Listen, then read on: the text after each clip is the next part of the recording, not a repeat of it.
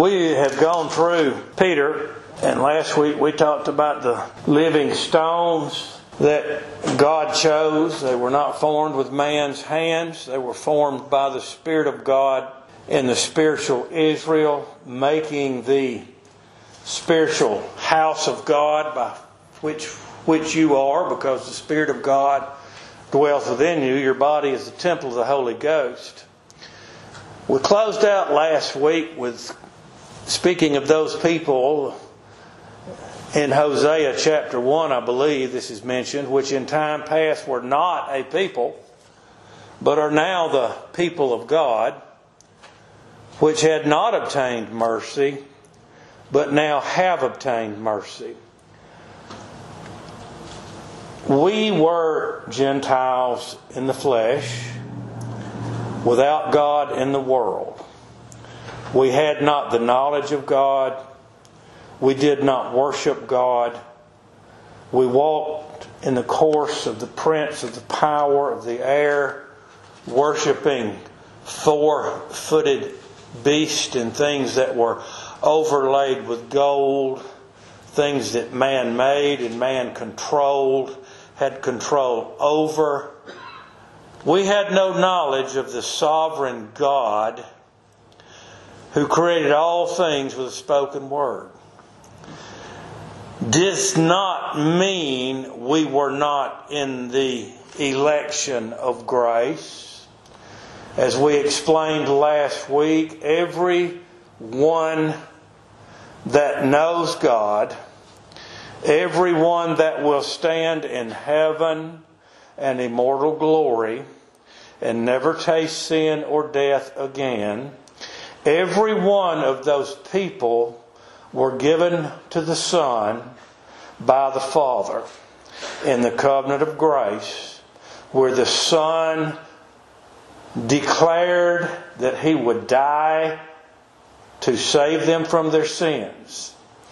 Every one of them, Jew and Gentile, male and female, will stand with heaven and immortal glory, or in heaven and immortal glory. And every one of them, Jew or Gentile, was chosen in the covenant of grace for the foundation of the world. There is no other way. We proved that last week.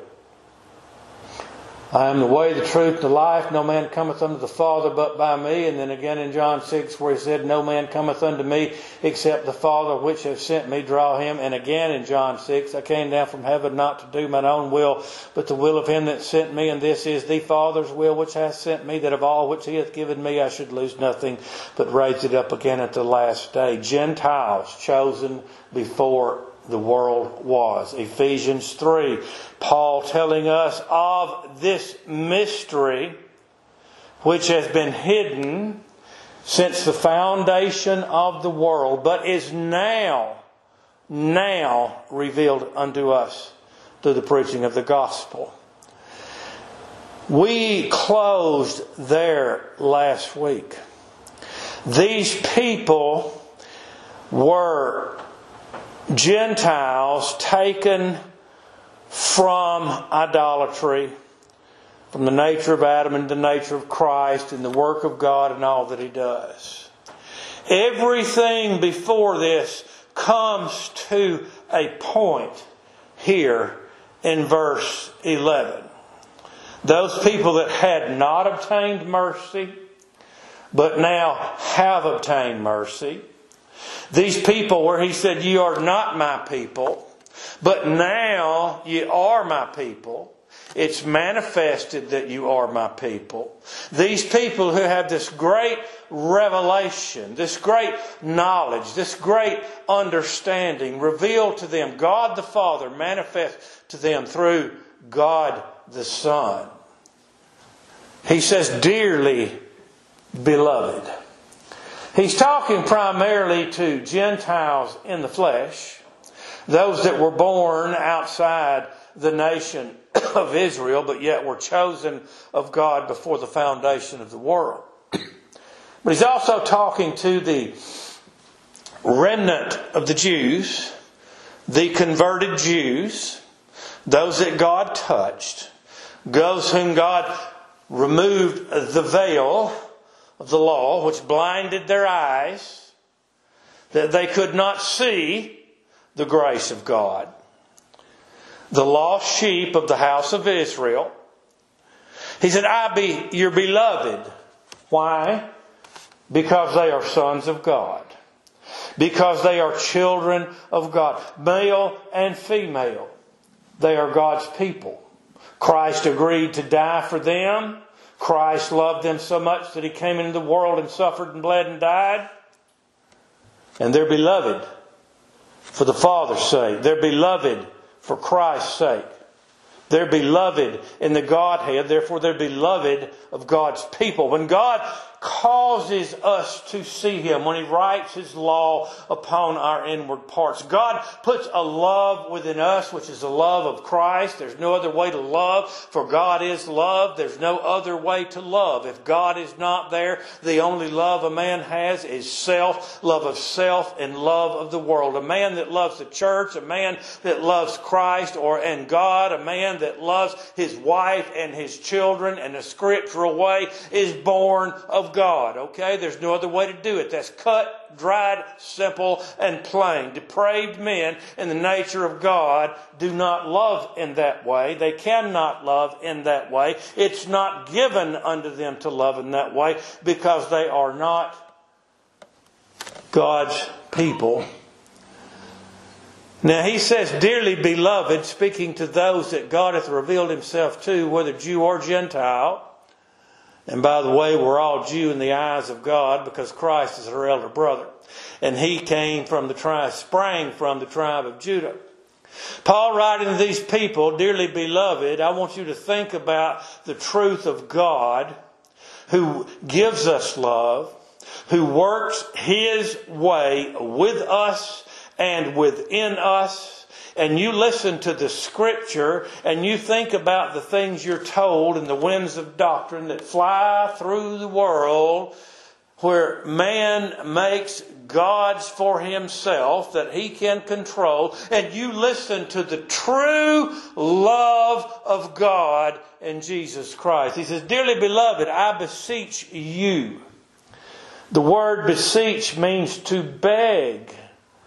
Do you remember in Philemon, Paul beseeching that he would forgive his slave whom God had touched and was now a prophet to Paul? And by prophet, he was profiting. I don't mean a prophet as in one who foresees, but he profited the church. He served with Paul. He profited Paul. He said, I beseech you that you'd forgive him. I beg you that you'd forgive him. Paul speaking to these people because it is to their benefit. He begs them, first and foremost, it is to the glory of God. It is to the glory of the living Word of God.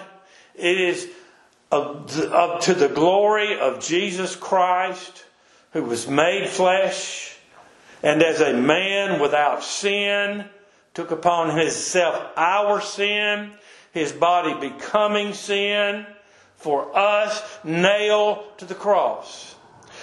Obedience to God and the things He's going to tell us is for the glory of the Lord Jesus Christ, who loved us when by our nature we were at enmity with Him. This is for His glory. This is for the glory of God the Father. Christ is the brightness of His glory. This is for the glory of the Godhead and complete unison, complete divinity, complete wisdom, complete power, which is manifested in the man Jesus Christ. But it's also, Paul's begging them. Paul could command them. Paul was an apostle. Paul could command, as we hear so many do. This is not a commandment. Paul is begging us to do the things he's going to mention here, to live separate from the world. He's begging us for our joy, for our benefit, for the edification of the church, which grows and edifies and builds itself up, Ephesians 4, in love. Again, God is love. And we love each other. God gives us that. And then he says, I beseech you as strangers and pilgrims. Now there may have been people in this church that Peter did not know. If I've said Paul, forgive me, I mean Peter. I've been in Paul so long it sticks in my mind. There may have been people that Peter did not know. That probably certainly was the case. But these strangers and these pilgrims, you notice they're together?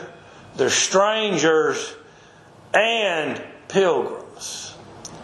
They're strangers because the world does not recognize them.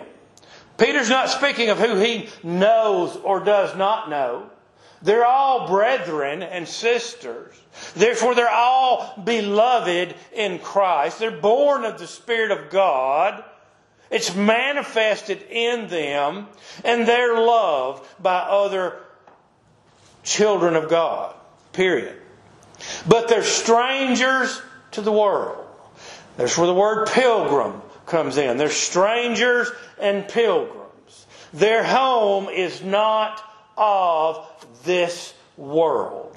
Their nature is not of Adam. Remember chapter 1. They're begotten again unto a lively hope by the resurrection of Jesus Christ from the dead. We are born of our parents in the flesh. That which is of the flesh is of the flesh.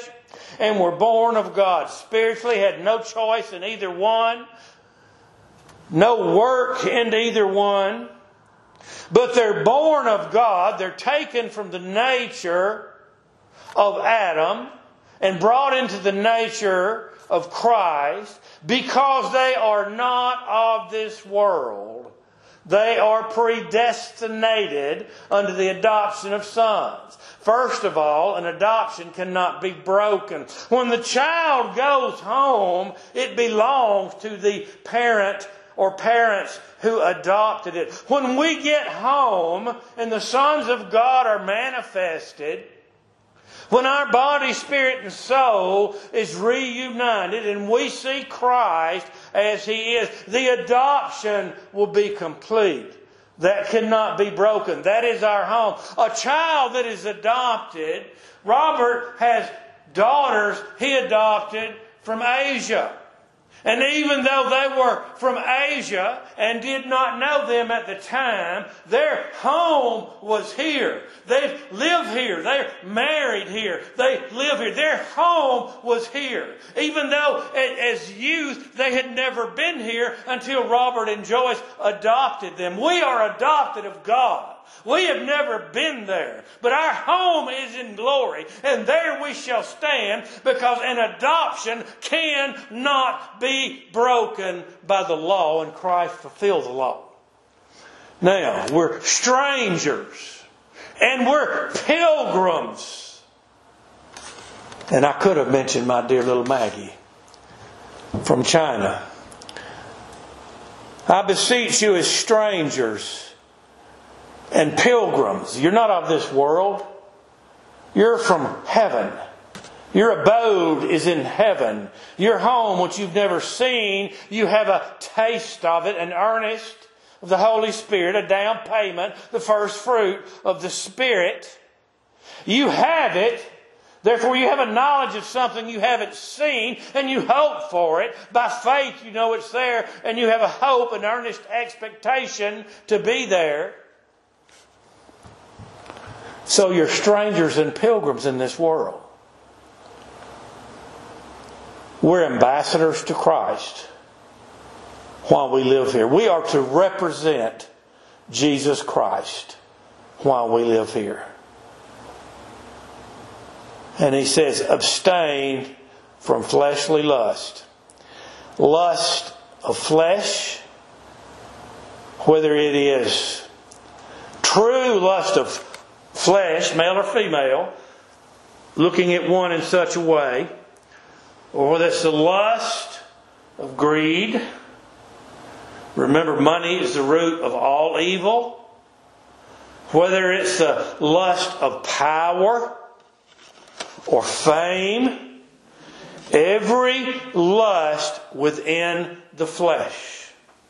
As long as we live in this body, in this world, even though we are quickened from above, even though God has quickened our spirit, our soul, it's alive, it seeks for God, it ever looks for Christ, even though that be our case, as long as we live in this body of flesh,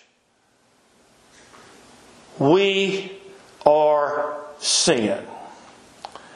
Fleshly lust. Paul said, what I would, Romans 7, that I do not. But what I would not, that I do. I desire to follow Christ. I desire to draw nigh unto God. I desire to emulate Christ, to magnify Christ in my body. Yet sin is within me. It's not I, for you hath he quickened. It's sin which dwelleth within you. I've said this before, but it's hit my mind 3 times, so I'm going to say it. Romans 6, Paul is speaking. He says, he that is dead is freed from sin. Now the text there is being dead to the law and in grace. But it still remains true that when we die, and you rejoice for your loved ones who have gone, because when this body is laid down, they suffer sin no more. For when this sinful body is laid down, our spirit and soul is free from sin. We're strangers and pilgrims.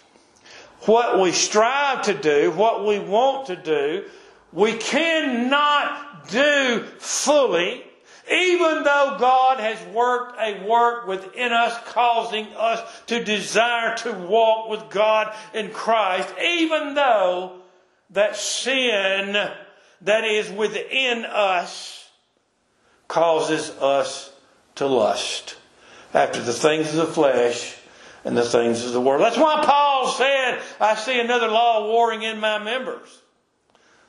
The law of sin, the law of death, fighting against us constantly while we breathe air in this body.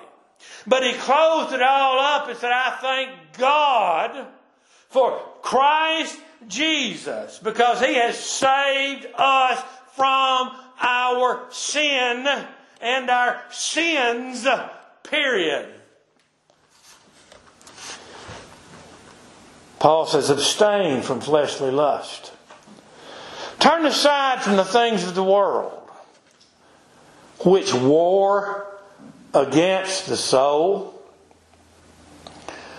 My goodness. You know, you go to church on Sunday morning. God blesses us to love each other in Christ. It's so good to be here. I gloat all the way home. I gloat in Christ. I relish my Savior. I'm so happy. I'm so thankful. I've been with God's people whom I love. Had all my family together Friday. We all went down to Daddy's. It was a great time. The family of the flesh that we all love, and most of them in the church. That was a great time. It was a wonderful time. Today is even better to me, in the sense that God's people are together in fellowship, in worship of Christ.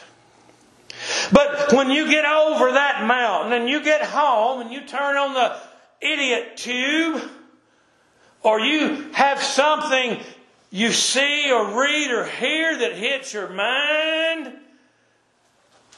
and Satan starts to put things of the flesh on your mind, here's the conflict Paul speaks of. It begins to war against your soul. Laying in the bed last night, I went to bed early. I put my beans on at 10:30 and went to bed at midnight. Laying in the bed trying to pray. Trying to pray. When do we draw nigh to God? In prayer. And Satan putting thoughts on my mind that were vile. I have to stop that prayer and pray for God to help me to pray and drive this wicked from my mind, heart, and soul, because it wars against the soul. It takes your peace. It tries to rob you of your fellowship with God. But Christ delivers. That's why Paul has said, I beseech you. Then he says, having your conversation, that's not just your talk, although that is an important part, because the tongue is a mighty tool. Heard an instructor one time, one of the police academies, said, you know, a bullet leaves the barrel, you can't bring it back, so you must be careful where you fire a weapon. And he said the tongue also spouts things that cannot be brought back. So you must carefully control and aim that weapon of the tongue. Whether we're talking of our conversation in which we speak, or whether we're talking about our conversation of our walk in the world, it has the same meaning. Our conversation is from above, because God hath worked a work in you, and our conversation is from heaven. Having your conversation honest among the Gentiles. We've talked about this going through other writings of Paul in Ephesians for one, and they also going through the book of James. We're ambassadors to Christ. We represent the Lord. You better believe people watch what we do and what we say. Especially if we are known to be one who goes to worship the Lord on the Lord's Day. Well, did you see that hypocrite left church and went and did this? Or he goes to church on Sunday and through the week walks like this? That's the way the world judges us. The truth of the matter is, we cannot but help to sin. Romans 7, what I would, that do I not. Okay? Sin dwells in us. But we're here representing Christ. We're an ambassador to Christ. And our conversation should be honest among the Gentiles. They should see our walk and our talk, our conversation. They should notice that we are different. Why? You remember the last few weeks? Because God has sanctified us. God has set aside those He loves, Jew or Gentile. This was made from before the world ever was spoken into existence, and God has sanctified us and set us aside. That's why we're told to come out from among them. To not walk with the world, to be separate from the thoughts and the ideas and the ways and the teachings of the world. Let our conversation be honest. Work your living, draw your pay, feed your family, love your wife. That's the first institution God made. Husband, love your wives. Who did God make covenant with? It wasn't Eve, it was Adam. Husband, love your wives. The buck stops here, brethren. Taking care of wife and family and worshiping God, not just on the Lord's day, but every step we take. Having our lives, our conversation honest among the Gentiles. Those that see us from without would see our conversation, our walk, the way we talk, and know that at the very least, we are different from the rest of the world. They may not realize the reason why, but at least they know that we're different. And many realize that this is the work of God. Keeping your conversation honest among the Gentiles. There's a colon. Stands alone. That, whereas they speak against you as evildoers, oh, don't they slobber and sling their head as Biden spits out all these things they cannot do, such as child sacrifice. It's the Christian's fault that we can't do what we wish to do. They desire to conquer you, to reign over you. They speak evil against you. But by your good works, by the work that God began in us, which they shall behold, because we are separate from the world. And Peter is begging us to walk separate from the world. And they shall behold this. Glorify God in the day of visitation. This can pertain to the last day, if you wish to do it that way, and certainly it will, because when God raises up His people and Christ separates the sheep from the goats, it says to the sheep, inherit the come the blessing of my Father, inherit the kingdom prepared for you from the foundation of the world. And He tells them, because of these things you did. Why did they do these things? Because Christ was in them. And turns to the goats. Didn't say they were perfect. Didn't say they didn't sin. They had all sorts of sin. I got the worst sin because it's mine. It belongs to me. But God forgives His people. God loves His people. Christ blessed them. And they walk in godliness because God did that work. And He turns to those on the left and says, depart from me, you cursed, into everlasting fire. You did not do these things. You were left in the nature of fallen Adam. There's a day of visitation when the glory of God shall be manifest, for the Son of God shall appear in His glory, and all the children of God will go to glory with Him, and all the wicked in the lake of fire with Satan and his angels. But that's not exactly the text spoken of here. The Lord visits His people. There was a visitation to the Jews. Christ wept and He beheld the city because they knew not the day of their visitation. That goes all the way back to Exodus 32. And the day of their visitation, I will visit their sin upon them. They were visited. They were cut off.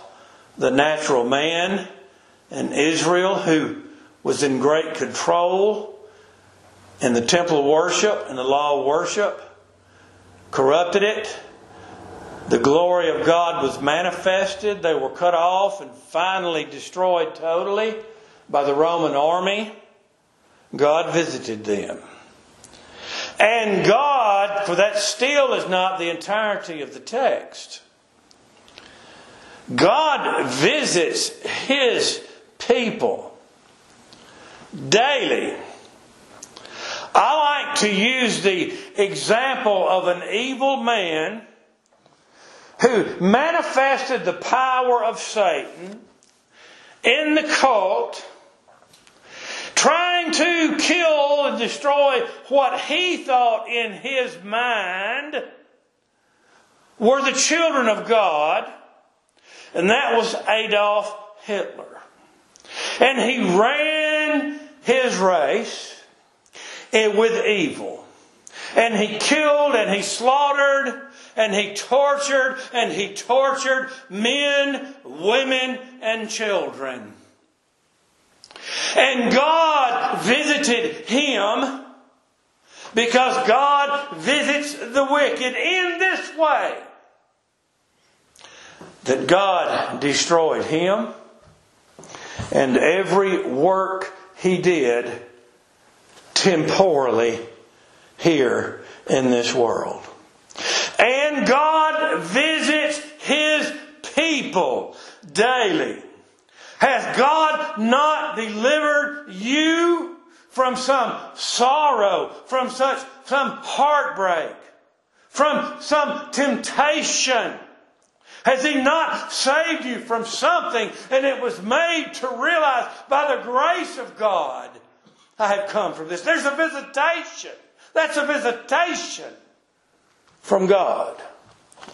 And when God visits His people, and they're walking in obedience, and they're trying to be ambassadors for Christ, and even though sin is upon them, as long as they live in this body of flesh, and they walk and they pray and they seek Jesus, God is glorified in the day of their visitation, when He visits them. Christ who loves them. Christ who died for them. Christ who carries them. I promise you, you can look around this world and you can see those that hate us, and it's plain evident that were it not for the grace of God upon His people, we'd all be destroyed. Submit yourselves to every ordinance of man for the Lord's sake. The law of God. When God called Moses to the mountaintop upon Horeb, God gave him the law. God wrote them on two tablets of stone with His finger. Okay, that's all a type and shadow of Christ writing His law upon your heart. God writing Christ on your heart. But the fact remains, God gave His law to a nation. Moses gave the law to the people. It was to govern a people by. Romans 13 tells us the powers that be are ordained of God. They beareth not the sword in vain. They are to be a terror to evil. Now, government came because man, by his being in nature, is evil. The first institution, God created the family on day 6. The second institution God created is government, to reign over men. God gave the law to be enforced. God gave Moses the authority to have magistrates who would deal with the people. This nation, as I've told you many times, in the words of Patrick Henry, or pretty close to it, this nation is not founded upon religion. It is founded upon the gospel of Jesus Christ, the Son of God. Our law comes from what they call Judeo-Christian law. What does that mean? Our law mirrors the law God gave to Moses to have a civil society where wicked and evil would be controlled. That's why certain peoples want to change it so much. Now, submit yourselves to every ordinance of man for the Lord's sake. The Lord setteth up kings, the Lord taketh down kings. Okay? That does not mean that every king that sits upon the throne is ordained of God. The power is ordained of God. Used to work with a police officer, said, "Brethren, you are ordained of God to be a police officer." So I don't know about that. But I do know God ordained government. And God ordained law to control evil. We are to submit ourselves to every ordinance of man for the Lord's sake. What does that mean? We are to obey the law of man in a civil society. The king, what God gave him to control evil. Whether it be to the king as supreme. And that day, every king was a monarch. Okay? We have what was called the Great Experiment. And they're telling us today it's just an experiment. We don't have to keep it. Because we have a constitutional republic. Our king is the Constitution. The words written, as God had a great total hand in writing Scripture, and I believe as God had a great heavy hand in the penning of the 1611 King James Bible to give to an English-speaking people. And since all those English-speaking people came here for a place to worship God without intrusion from government or man, I believe God's Spirit had a whole lot to do with the Constitution of this republic and what it's founded upon. That's why the wicked seek to destroy it. We are to submit ourselves under the law of man, whether it be the king as supreme or under governors, under the king, such as Pilate, under Caesar, for the punishment of evildoers, and for the praise of them that do well. Well, you know what? We're at a point again, because we were in the day Judah was destroyed. We're at a point again where evil is called good, and good is called evil. Do we obey that? God has set limits upon all things. Powers, principalities, powers of darkness in high places. Now you listen. You won't get mad at me, I'll take it. But I'm going to tell you, we've seen it in the world. We saw it under Hitler. We saw it under Stalin. We saw it under the one in China, whose name I cannot pronounce, in history. And history repeats itself. That's why they do not want you to know history. Millions of millions destroyed. And some man from another state says, you're supposed to be praying, Lord, save the king. We're told to give honor where honor is due. Some men, and I believe that's in part of this text, some men are worthy of honor and some are not. Now let me make this point before I move on. And I'll go ahead and stick my foot in my mouth. And I don't really care on this point because it angers me. When people think you're supposed to. Parents, obey your children. If I sent my 11-year-old daughter into white slavery, sexual exploitation, is she expected to obey me? God forbid. As has been done in China, and the government mandates you cannot have but so many children, and they want to come kill your children. Are we expected of God to obey that? God forbid. God forbid. Why did He tell us? He said, I'm going away. Sell your coat if you don't have a sword and buy one. You're going to be alone in this world. You're not here to attack people, but you're here to defend yourself.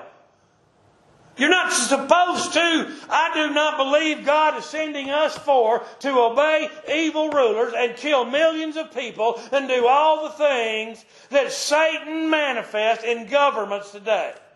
We are to pray for them. And that prayer is not, Lord, bless that man that kills all them children. Lord, bless that man that hates you and wants to remove your name from this nation. We're to pray that God would cause them on some way to be a terror to evil and keep peace in the land in which we dwell. And that's the prayer that is prayed. I pray every day, God, put our entire government on their knees to Thee in fear and trembling and make them do what is right in Thine eyes. Now that's my prayer for government. But we're to obey the law. For so is the will of God that with well-doing, by obeying the law, by living honestly. You may put to silence the ignorance of foolish men. Foolish men, those that know not God. As free, how are we free? We're free from the law. We're free from the bondage of the law. We're free in Christ. As free and not using your liberty for a cloak of maliciousness, but as the servants of God. Christ died for our sins. Christ cleansed us from our sins in His blood. We're at liberty. We're free. What does that mean? We're at liberty from the law. We don't have to do all the things contained in the law, all the ordinances, all the feasts, all the sacrifices. We're free. We're at liberty to worship God, Jew and Gentile. That does not mean that we're free to walk to the lust of the flesh or the ways of the world around us. And when we strive to walk apart from that, God blesses us. And when we drift into that, which we all do from time to time, God spanks us on the backside. Christ delivers us, and we rejoice in His grace.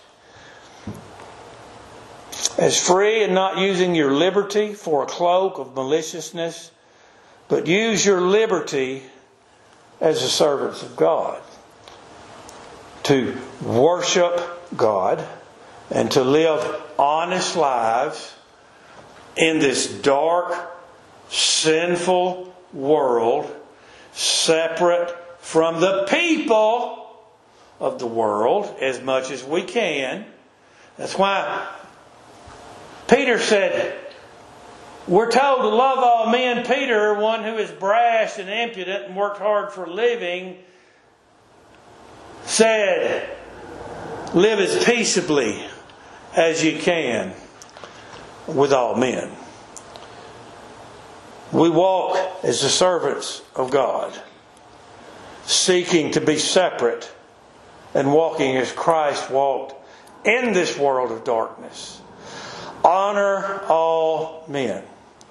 Give honor where honor is due. What do we honor a man as? We honor him as a man or a woman. A creation of God. Something God made. This is why we don't go around, as many in the world do, killing people. Because we honor them as a creation that God created. Whether good or evil, I know not. I know the thief on the cross was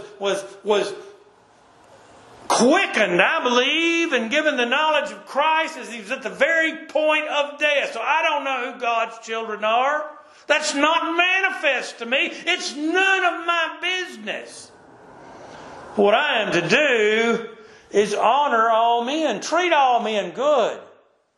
Always be nice to people if they'll let you. Honor all men in every way entailed. But then he says, love the brotherhood. That's the church. Fear God. Reverential fear of God, which comes through God revealing Himself to us. And honor the King. Okay? Honor all men as being a creature of God. Give honor to whom honor is due. Some are due more than others. Love the brotherhood, the kingdom, the church, God's people. Reverence God in a reverential fear as a creator of heaven and earth, the judge of all, and honor the king. Again, honor the office of king. It does not have to be giving special, precious honor to some vile seed of Satan sitting upon the throne.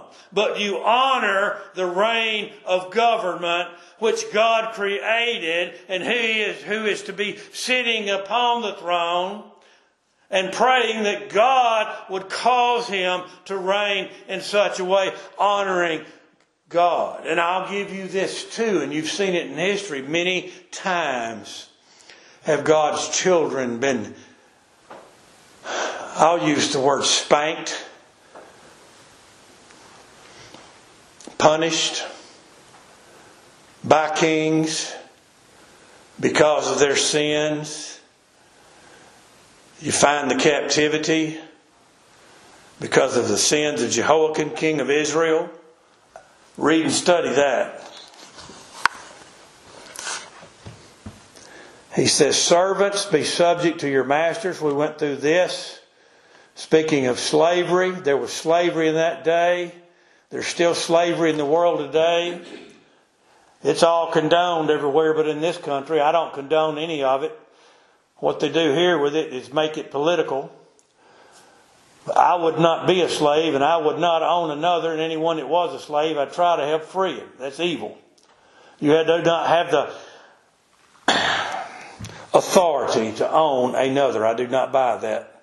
If we're to love and manifest love to each other, then where does that come into owning another person? It does not. Servants, be subject to your masters with all fear. They had servants. They had slaves. They're told to obey their slave masters. Christ did not free them from that. Christ freed them from the law of God. Not only from the punishment of the law of God, because He bore the wrath of God for us. Not only to the good and gentle, but also to the froward. If you've got a kind master, obey him. If you've got a master that's not kind, obey him. For this is thankworthy if a man for conscience toward God endure grief, suffering wrongfully. If you and this will go with everything we've said, child of God living in this world, I'll pertain this to all this and the slave too. If you live in a situation, and we do by living in this world, we live in a world where when we get up in the morning, when we go to bed at night, we're surrounded by evil. We suffer this evil. We strive to seek God. We strive to assemble together as God commands us and worship God. And we suffer. We suffer temptation. We suffer heartbreak. We suffer affliction. The slave suffers from having to serve another, and we were once slaves to sin. And the slave endures it, and we endure it by the grace of God. It's thankworthy to do so. For conscience toward God, because of our love toward God, our thought, admiration, reverence, all toward God, we endure grief, suffering wrongfully.